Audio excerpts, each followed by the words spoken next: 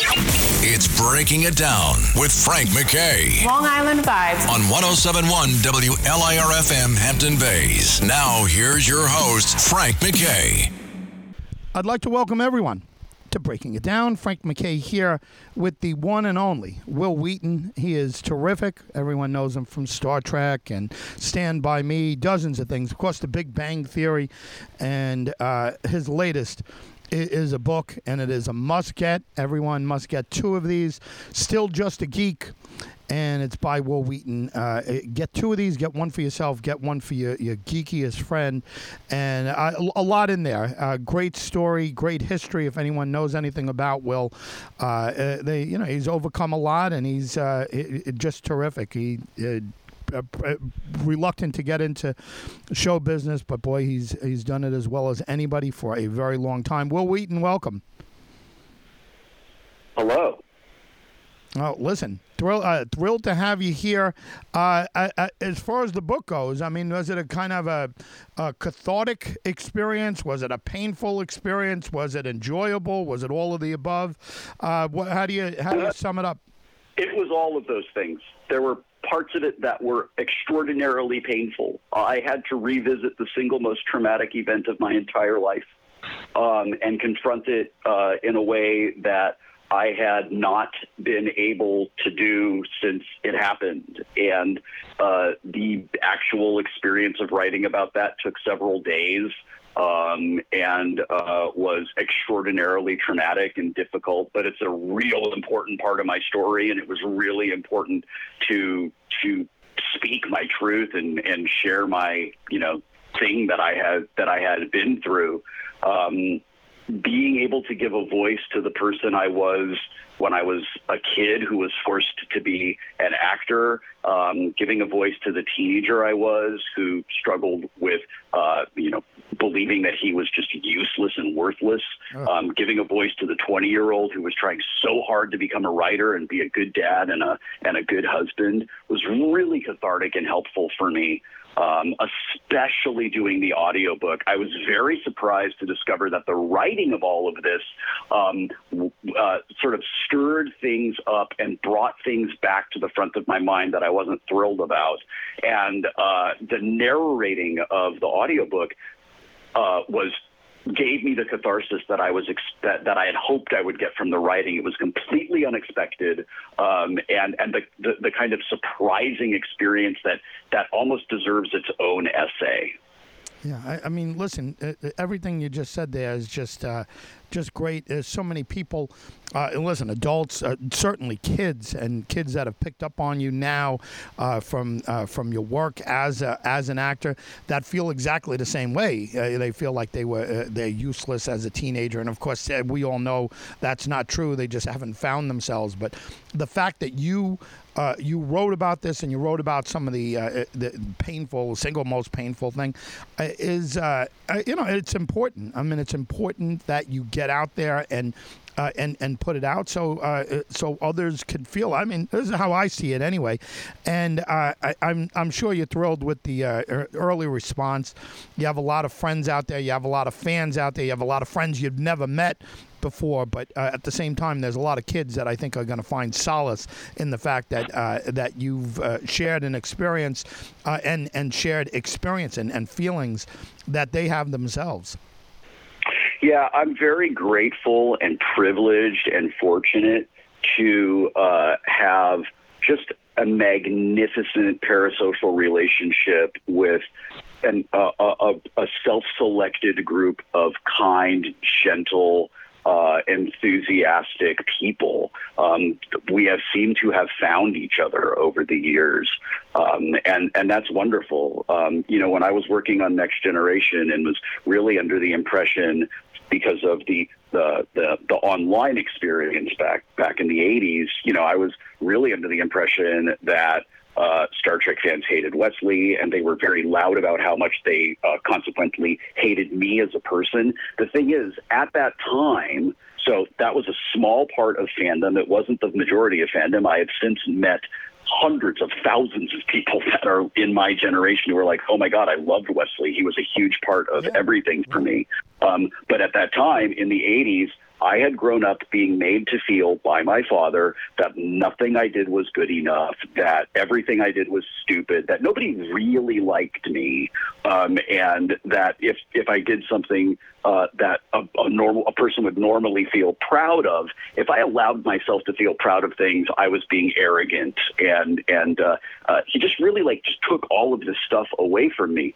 So when this thing that I was doing that I was proud of, that I loved, was met with that initial reaction, and that was the only reaction that made its way to me, it was terrible. It just confirmed my worst fears about myself.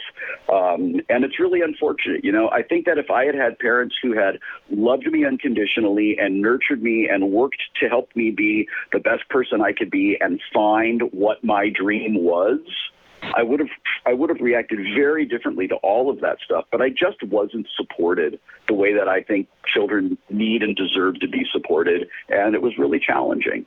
It's amazing how many people out there, I'm sure, listening right now as you're saying that, and that are going to read this book, are going to say, "My God, I wish my kid was like Will Wheaton growing up. I wish my kid had those skills. I wish he had the insight." And listen, every time I've heard you in an interview, you're a thoughtful guy, and you're someone you're introspective, but you're not so introspective where it is arrogance. I've never seen anything that you've done that came across as arrogance to me. A little tortured at times or whatever, but I mean, as you're talking about it, it's there. Listen, congrats on all of this.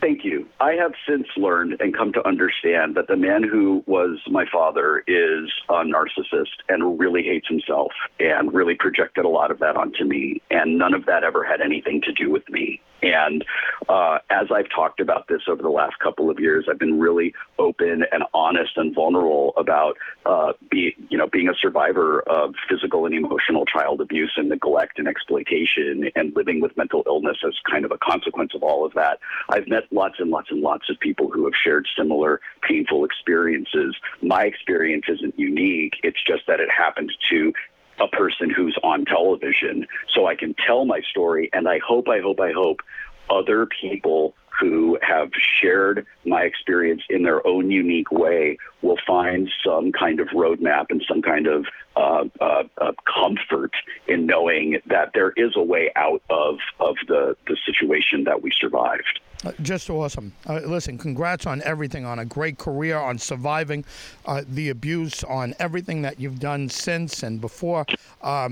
Still Just a Geek is a must-get for everyone. Can you give us a website, a social media site where we could follow along with what you're doing and anything else that you'd like to add? Thank you very much for being here, Will. Yeah, the easiest way to find me is to go to willwheaton.net. It's the only thing you have to remember. If someone is interested in finding me on social media, they can just go there, find links, read my blog, read my essays, get to know me. And it is a place where I enthusiastically and regularly interact with people. I enjoy it very, very much. So if you're interested in learning more or you just have something to say, go to willwheaton.net and you can figure it out from there. Will, thank you very much for being here. Thanks, buddy. Have a great day. Will Wheaton, everyone, and I'll tell you, it's Still Just a Geek.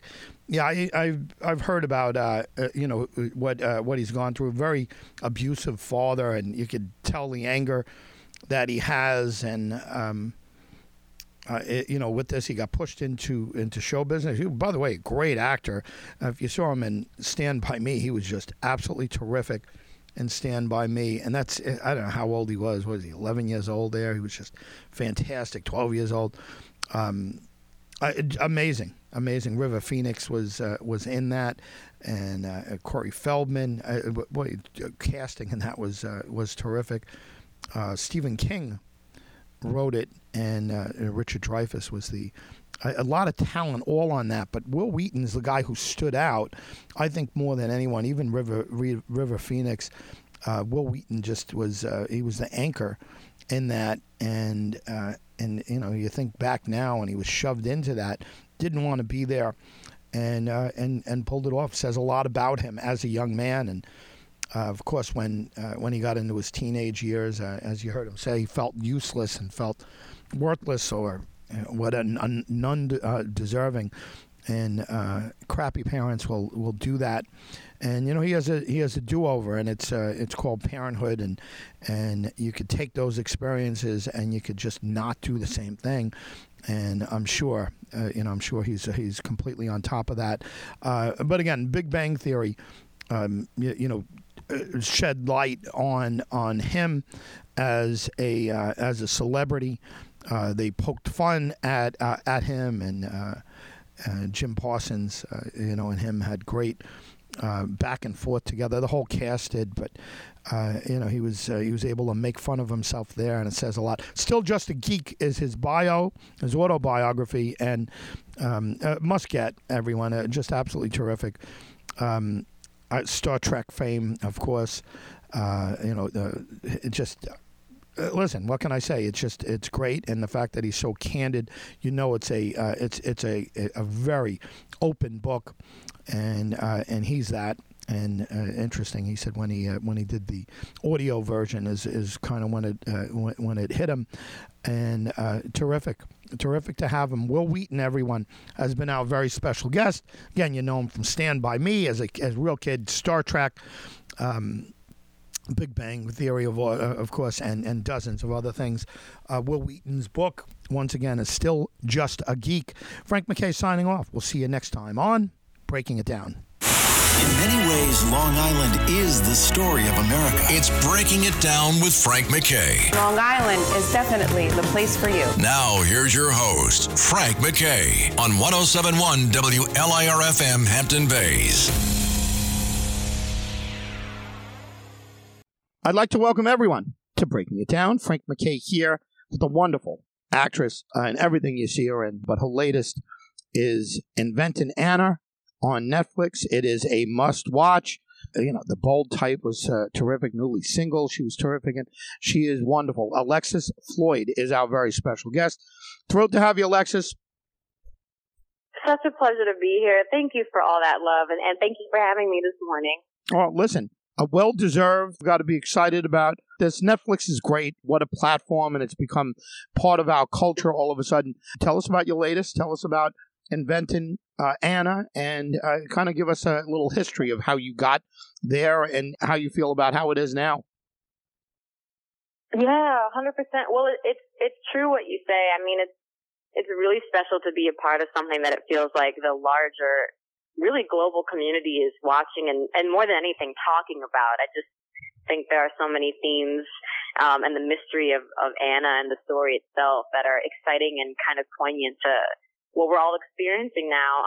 And I actually hadn't heard the Anna Delvey story before getting the script, so that was sort of wild to be living in New York. I had been there about 4 years by the time the script came my way, and I started to dive in and I started to type Anna D on Google, and all of a sudden it just populates with Anna Delvey, Anna Sorokin, Eleven Howard. I mean, it explodes towards me, just all of this information, a Jessica Pressler article, of course, but then all of these opinion pieces. People did fan fiction podcasts about Anna Delvey. I mean, she was already a phenomenon in this pretty large pocket of the city and I would say the country, probably the world. But then to watch it sort of explode on the scene through the vehicle of Netflix, through the magic of Shonda Rhimes is pretty special. And if Shonda's going to tell a story, it's going to be juicy. She has a lot to say. That she sees a real opportunity to have a pretty potent conversation. And she's just never missed. So when her name is on something, that there's something special there. And I'm just really happy to see that that's come to fruition and people are really, really tuning in and talking about it. There's something about con men, con women that has been lovable, and maybe it's been since The Sting. You're a little young to know what The Sting is, right? But Paul Newman and Robert. I got you.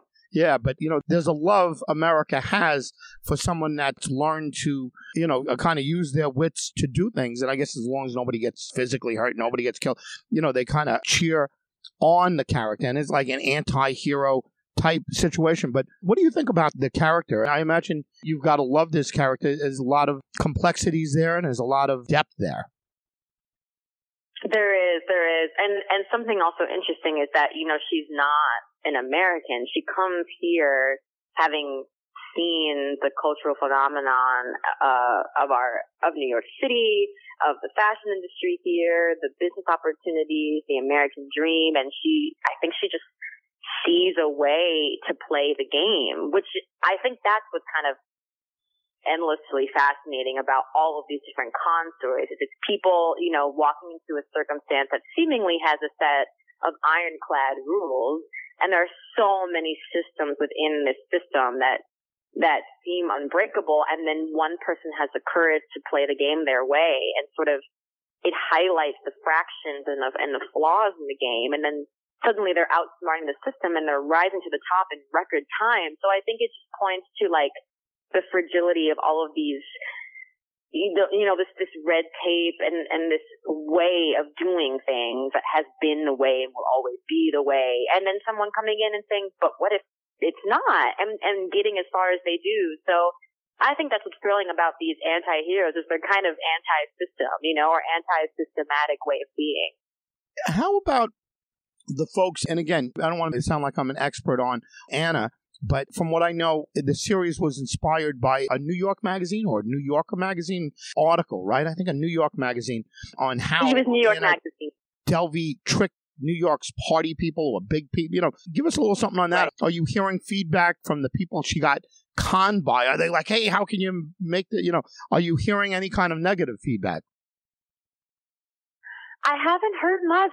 To be honest, that being said, I haven't heard much at all. So maybe silence has its own way of speaking in that regard. But I am thankful to say that a lot of the major characters, including Ness, the woman that I play, was really happy with the way the series came to fruition. She was also really involved in the creating of it. And I think Shonda did her best to, walk that line really delicately of doing her research and honoring the truth of their story.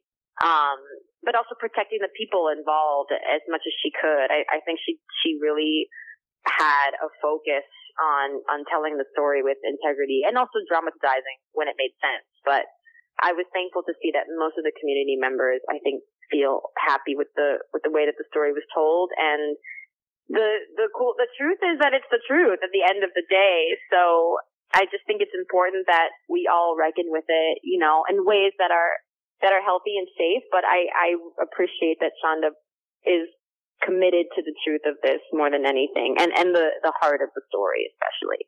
I'll remind people, Inventing Anna on Netflix is a must, and one of the reasons, the story's fantastic, but the actor and actress, if you want to say actress, Alexis Floyd is absolutely terrific. She's terrific in everything she does. You got to tune in. We're thrilled to have her here for another minute. Before you go, Alexis, if you can, give us anything that's going on in your life beyond this, anything you want to touch base with, and let us know. And also, before you go, make sure you give us your social media sites and any websites and anything else you want to add. Thank you so much. Really, really thank you for all of this love this morning. So the next thing you'll see me on this summer is season 6 of The Good Fight is coming out, and I've got a small arc on that show. Really, really grateful to have worked with some of my heroes really, really in that space. And I would just say stay tuned. You can follow me on Instagram, mostly is where I communicate in the social space, which is at Alexis G. Floyd is where I'm hanging out. So please stop on by and let's connect. I have a website under the same name, alexisgfloyd.com, but I love to connect. And, if you see me running around New York City, definitely bump in and say hi. I love to talk about this series and to connect in general. So thank you for that opportunity. And thank you again for shouting me out. This really warms me up. Oh, listen, congratulations on everything, not just Inventing Anna, but everything else that you've been doing. You're terrific. Thrilled to talk to you. I can't wait to talk to you again. Alexis, thanks for being here. Thank you so much. Yes, can't wait for the next time. Take care. Alexis Floyd, everyone. She is wonderful. What a great job she did in The Bold Type and Newly Single. But this role is like made for her. Everyone, you have to tune in. Netflix has become a part of the culture, certainly part of the conversation, to say the least it is. I think Netflix and others like it have changed the importance of the term primetime. because you don't need prime time anymore. You don't have to be in one place. Whenever you're ready, you can do it. And that's because of Netflix. And they just keep coming up with great programming. Inventing Anna is no exception. It's absolutely terrific. Alexis Floyd has been our very special guest. And check her out in everything she does. And we'll have her again for a longer period of time somewhere along the line. But this is a great story about someone who conned a bunch of people. But I'll tell you, you're going to get an honest story. She's right. Shonda is just terrific on all the things that she does, and you're going to love it. New Yorkers and people all over the country are going to love it, except maybe the people that got conned by Anna. Frank McKay signing off. Please check out Inventing Anna and Alexis Floyd anywhere you can see her. Just check her out. Frank McKay signing off. We'll see you all next time on Breaking It Down. He's breaking it down, so you don't have to. This is Breaking It Down with Frank McKay on 107.1 WLIR-FM Hampton Bays. I'd like to welcome everyone to Breaking It Down. Frank McKay here. So much more importantly, our subject today is Jack Osborne's Night of Terror, Bigfoot. And two very special guests is Jack Osborne and Jason Mews. Nice treat to have Jason. Everyone knows his work. He's absolutely terrific in everything he does, from Clerks to Jay, Silent Bob. Everything that Jason does is terrific. Good to hear these guys working together. And again, everyone's got to check out the show, and you can see it on Discovery this Sunday. It's a must-watch, everyone. Jack, Jason, welcome. Hey, thank you so much. Thanks for having us. Hey, Jack, let me start with you. Give us a little rundown. I know it should be self-explanatory, but give us a little taste without spoiling anything.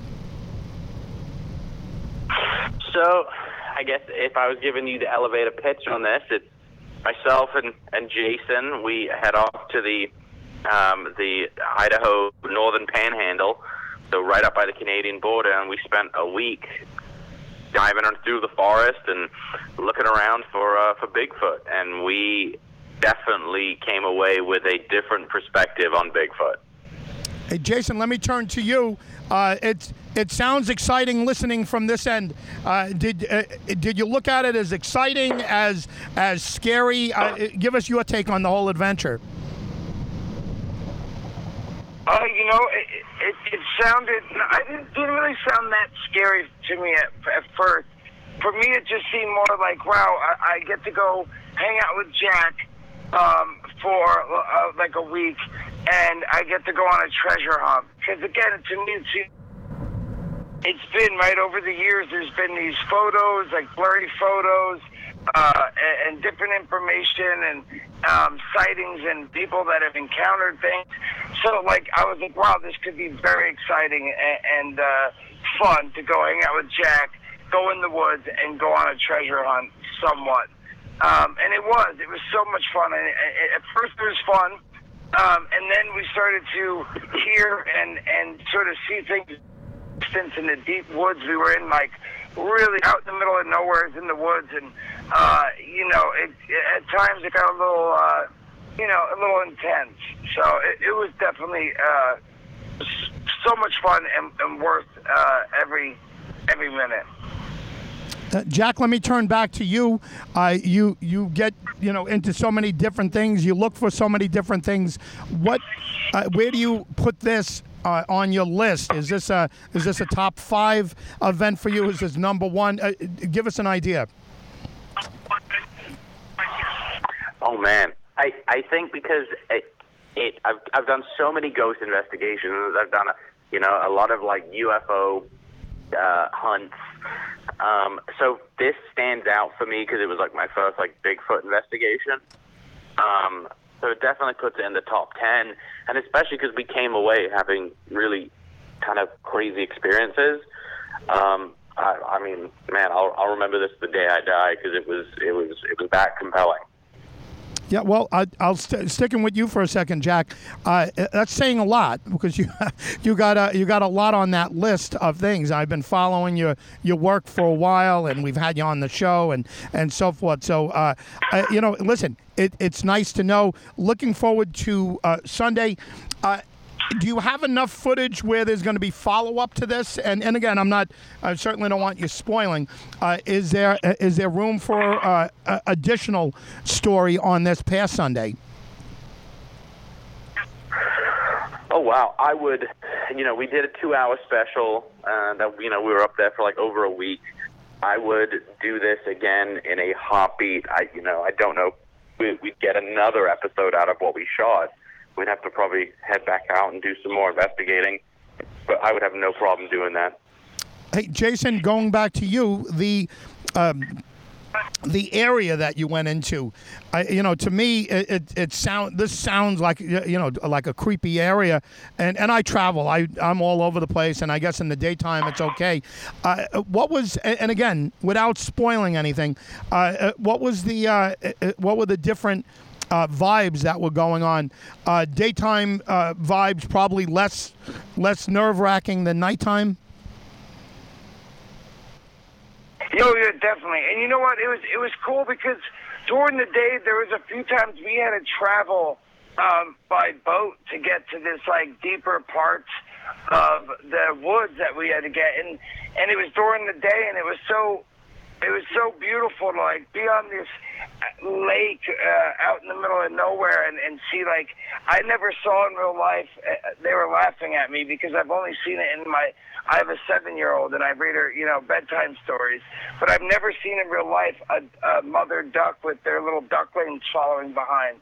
And we saw that, and we saw like really, we saw this rainbow that went from one end to the next, and I've never seen that, a full rainbow, like right in front of my eyes. And so during the day, man, we got to see beautiful things like that out in the woods and up in the mountains and stuff like that, and lakes.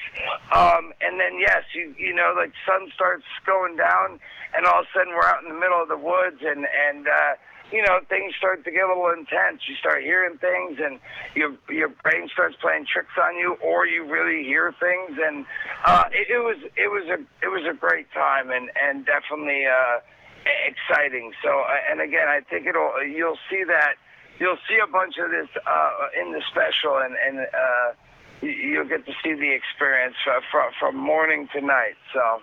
Jason, staying with you one more second. Your 7-year-old, how much did you share with your 7-year-old about what you saw, keeping in mind nightmares and everything else? Were you straight? Yeah,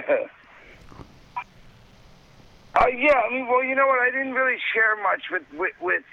She didn't necessarily want to hear details on the trip. She just kept asking me, why? What are you doing? Why are you going to, what is Sasquatch? What is a Bigfoot?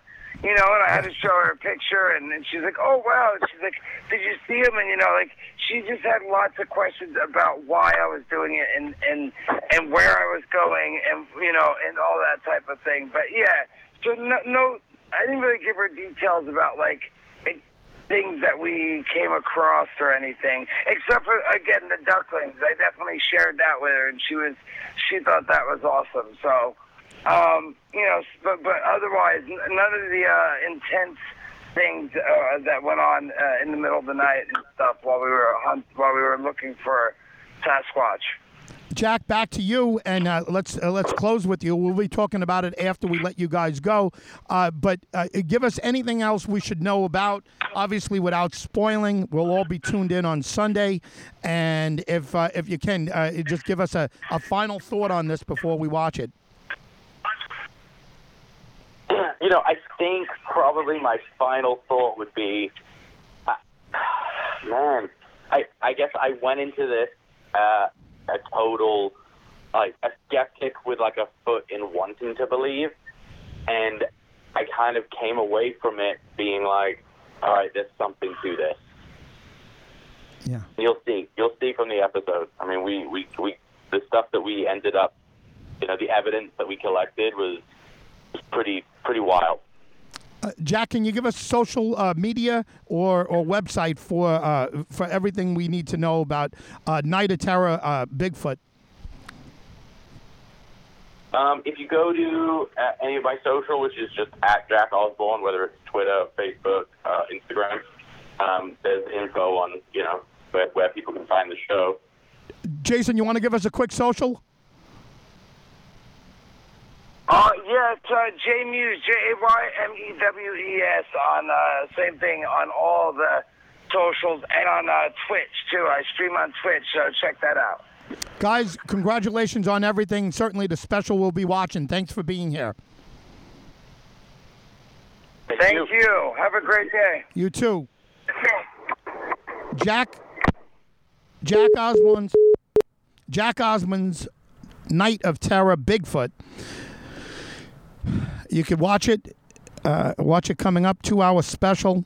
And these two friends, Jason Mews, you know him from Silent Bob, Jay and Silent Bob, and all the Clerks franchise, everything that came off of that with Kevin Smith, and so much other work. And he's a stoner's favorite. Both of these guys are, and I imagine a lot of partiers will be watching this. Jack Osborne's Night of Terror is the full name, Bigfoot, and check it out if you can. Jack Osborne, of course, of the famous family, the Osbornes, and the offspring of Ozzy Osbourne and Sharon Osbourne. We've had Jack on several times before, and listen, he's looking for a lot of the unique things out there. I wonder if Frank Morano has ever had Jack Osborne. He gets into a lot of UFOs and aliens and all kinds of things. And by the way, I shouldn't say it like that. I'm not. UFOs and aliens, right? He gets into that, and if you don't listen to the other side of midnight, you should, with Frank Morano. It's a lot more than that, but he's got a great show. 1:00 every night on ABC. Frank McKay signing off. Jack Osborne and Jason Mews have been our very special guests. We'll see you all next time on Breaking It Down. This is Frank McKay. With crime running rampant in New York, you need to keep yourself and your family safe. Obtaining your concealed carry firearm licenses can be difficult and time-consuming. That's where MyFirstPistol.com comes in. They'll help you secure your concealed carry license. If you're looking for a pistol, premise, rifle, or shotgun license, call 347-559-7052. 347-559-7052. You must have a valid firearm license issued by the NYPD to purchase, possess, or shoot a handgun or pistol in NYC. This is Breaking It Down with your host, Frank McKay, on 107.1 WLIR-FM Hampton Bays. I'd like to welcome everyone to Breaking It Down. Frank McKay here with competitive eater Miki Sudo, and she's one of a kind, and nobody in the world, if you saw her walking down the street, you think, this is a model, or this is an actress, this is anything but a competitor eater. But I tell you, she is so great for the game, so great for the industry, and she's a new mom, and that's more important than ever. But we're here talking about the Nathan's annual 4th of July hot dog eating contest, and it's at noon on 4th of July on ESPN, and a big reason why everyone should tune in is Miki Sudo. Miki, how are you? I'm great. Thank you so much for having me. Well, thrilled to have you. And how's motherhood? Is this your first? Yeah, it is. So Max will be a year old on July 8th. So, so many milestones. He's growing so fast. But motherhood's been, fun, rewarding, crazy, exhausting, stressful, tiring. Everything thrown into one. But, I wouldn't have it any other way. Yeah, well, you women, and I have 4. My wife, I say this to her all the congratulations. time. Thank you. Have the most difficult job anywhere, and I'm not saying it just to be, coy or to be whatever. It is the job of the century, and I'm sure you've never seen anything like it. It's a lot easier to competitive eat, I'm sure, than chase him around. Oh, yeah, absolutely. Eating's the easy part.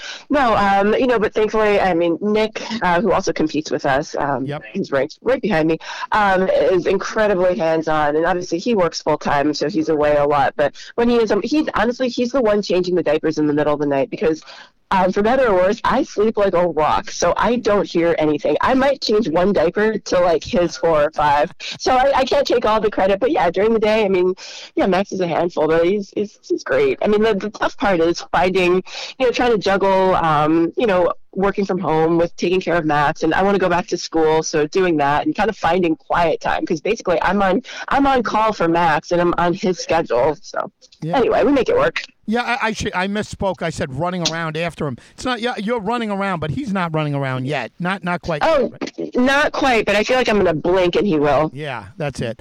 Well, hey, listen. What can you tell us about the hot dog eating contest? How have they changed over time, or is this one of those timeless things that no matter where we are in our history, that it's always going to be the same? Is this one of those things? Yeah, there's just something about hot dogs that are comforting and familiar, I think. And you know what? It's funny because in 2020, when we were on this COVID lockdown, so many people told me that, watching the Nathan's 4th of July hot dog eating contest is a part of their family tradition or their yearly tradition. They might actively watch it. They might go to Coney Island. They might just have it, playing in the background at one of their cookouts or something. But I didn't realize that we're kind of a big part of people's traditions, and it's such an honor to hear that.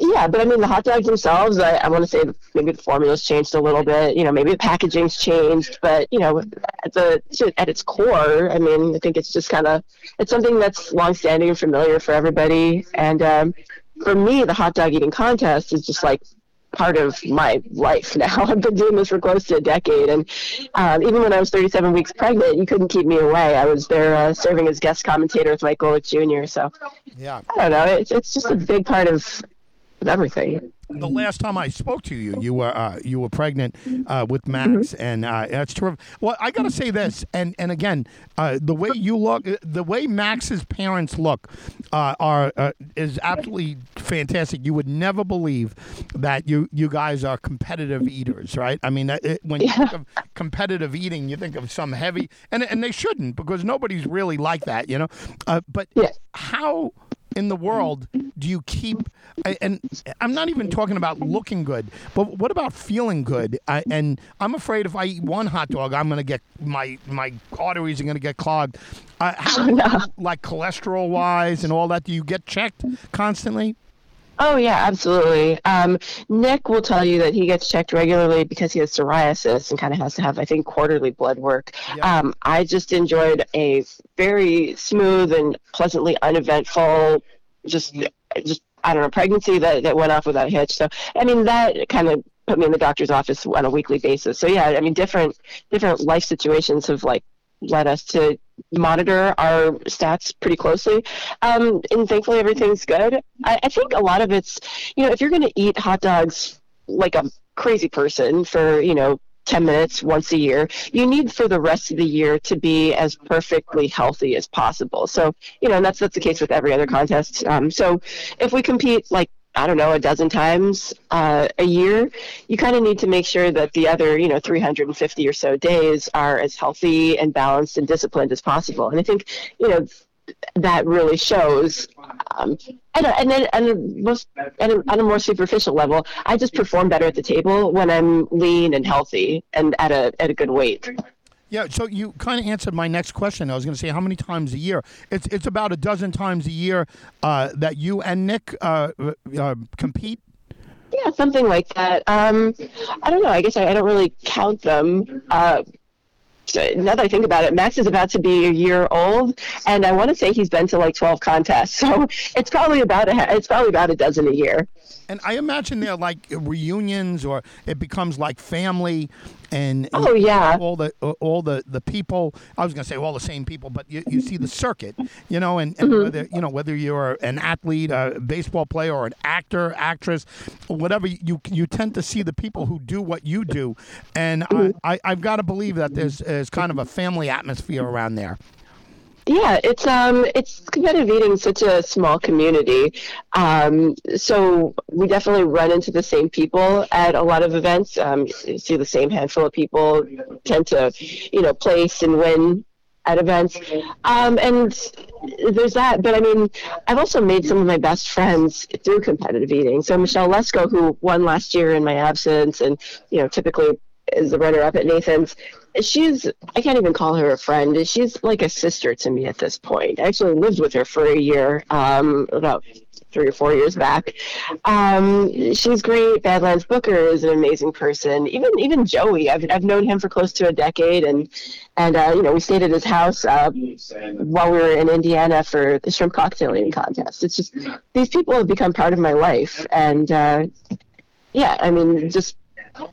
You have such a weird thing in common that you grow close, and I'm really thankful for that.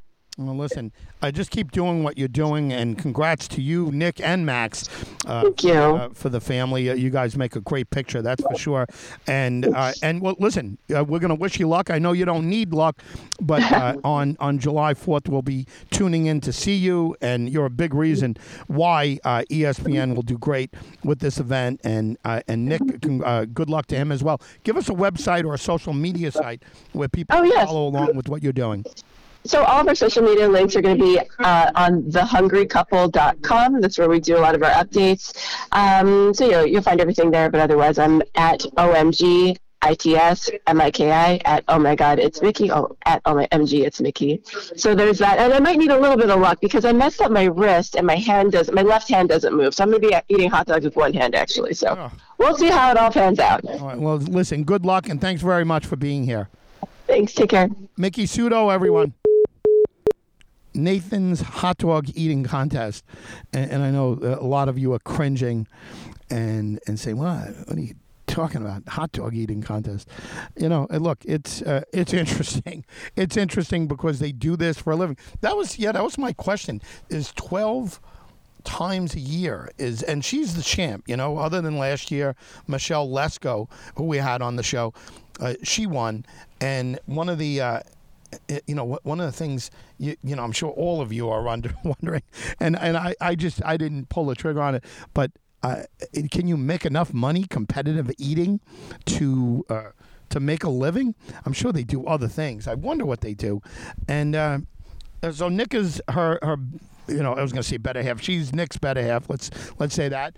And Nick is a competitor eater too. And Max, I'm sure one day, if you're born to two competitive eaters, right? You got your life stage set ahead of you. So I imagine 1-year-old Max is going to be gulping down baby formula soon, or whatever they do for babies. But when you look at what she looks like in Miki Sudo, and I mean this with the greatest respect, she's beautiful. She's in incredible shape, and same as about Nick, her partner, as well. And when you look at them, it's hard for me, and especially when you look at me. I mean, I'm not in shape, and when you look at me, I'm who am I to question a competitive eater when they look like when they look a lot better? But right, I mean, they work out all year long, and then they have these 12 events, and I guess they